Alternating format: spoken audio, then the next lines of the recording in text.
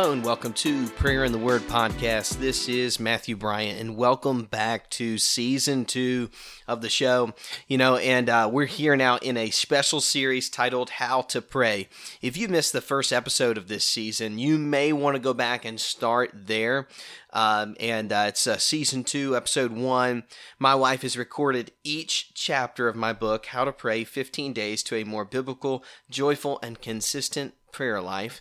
And the book's divided into 3 equal parts. I spend 5 chapters helping you with how to pray more biblically, 5 chapters on joyful prayer, 5 chapters on consistent prayer. And through the Prayer and Word podcast, I am making this audiobook available to you here for free as a 15-week series. And if you'd like to go ahead and pick up your own copy of a Kindle or a paperback edition of the book, you can go over to Amazon.com, type in Matthew Bryant, How to Pray, Matthew Bryant, How to Pray, and you can order your own copy of Kindle or paperback right there from Amazon. If you'd like to find out more information about the book or other helpful resources, though, please head on over to my author page at MatthewCBryant.com, MatthewCBryant.com. Drop me a message in the contact section or reach out to me through social media. I would love to hear from you and hear how the series is going for you.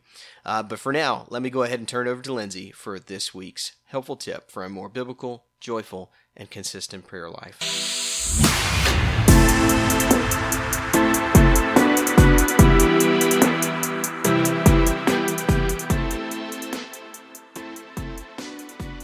Day 4.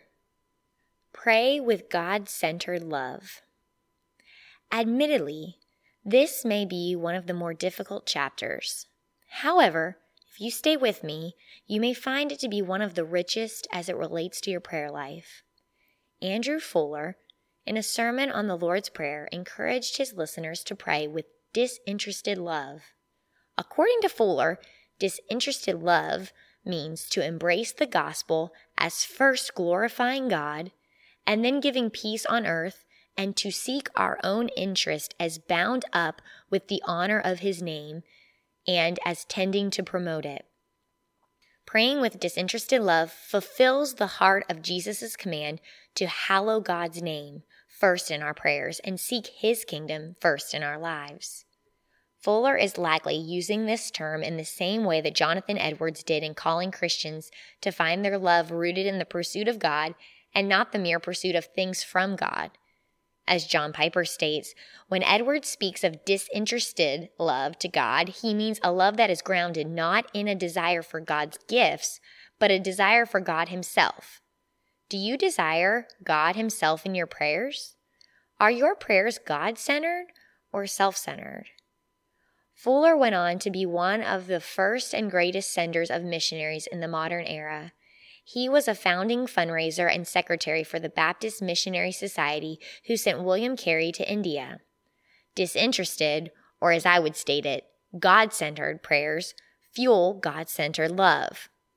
God-centered love fuels God-centered service that changes the world for Christ. Praying with God-centered love reminds us of the true motivation for prayer, seeking the giver of all good things and not just the gifts. Another way to view praying with disinterested or God-centered love is through the lens of 2 Chronicles 7:14. If my people, who are called by my name, humble themselves and pray, and seek my face and turn from their wicked ways, then I will hear from heaven and will forgive their sin and heal their land. Notice how God's people are to seek his face first and in and of itself. The result is that God brings healing. Henderson calls this worship-based prayer. That is seeking God's face before seeking his hand. God's face is the essence of who he is. God's hand is the blessing of what he does. God's face represents his person and presence. God's hand expresses his provision for needs in our lives. I have learned that if all we ever do is seek God's hand, we may miss his face. But if we seek his face, he will be glad to open his hand and satisfy the deepest desires of our hearts. Praying with God-centered love means praying for the glory of God's name first because God's name is worthy to be praised. Or as Henderson says, the only enduring motive for prayer is that God is worthy to be sought. Let that sink in. Circumstances change every day. One thing never changes. Our God is worthy to be sought. Spend some time right now seeking His face with God-centered love. Seek Him like a son or a daughter who longs just to sit in their Father's lap for the pure joy of being together. Take action. Spend 5 minutes in prayer without asking God for anything. Seek His face. Worship Him. Give God glory. Thank Him. Praise Him. If you have a daily Bible reading plan, I encourage you to pray from where you are on the current day's reading. If you don't have a plan or unsure of where to start, pray through Psalm 8. Read your Bible and for 5 minutes afterwards, seek God's face in prayer because God is worthy to be sought.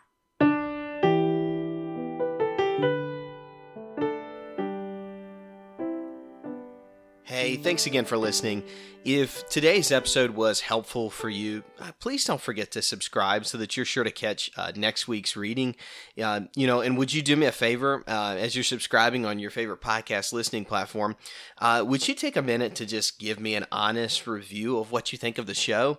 That review will not only help me, but it also help others as it kind of elevates the podcast as far as every review helps other people really find the podcast. That's kind of how they set these things up on your podcast listening services. Better reviews, more reviews equals more listeners, higher search ratings. So you can not only help me, but also help others out in that process. And I just want to say thanks for letting me walk with you through this journey. The other thing that you can do, not just to help me or this podcast out, but really to help yourself out, is to invite someone else to listen to this podcast with you. Share with them what you're learning. If you want these principles to stick, you need to invite some accountability, into your life and enlist some fellow travelers for the journey.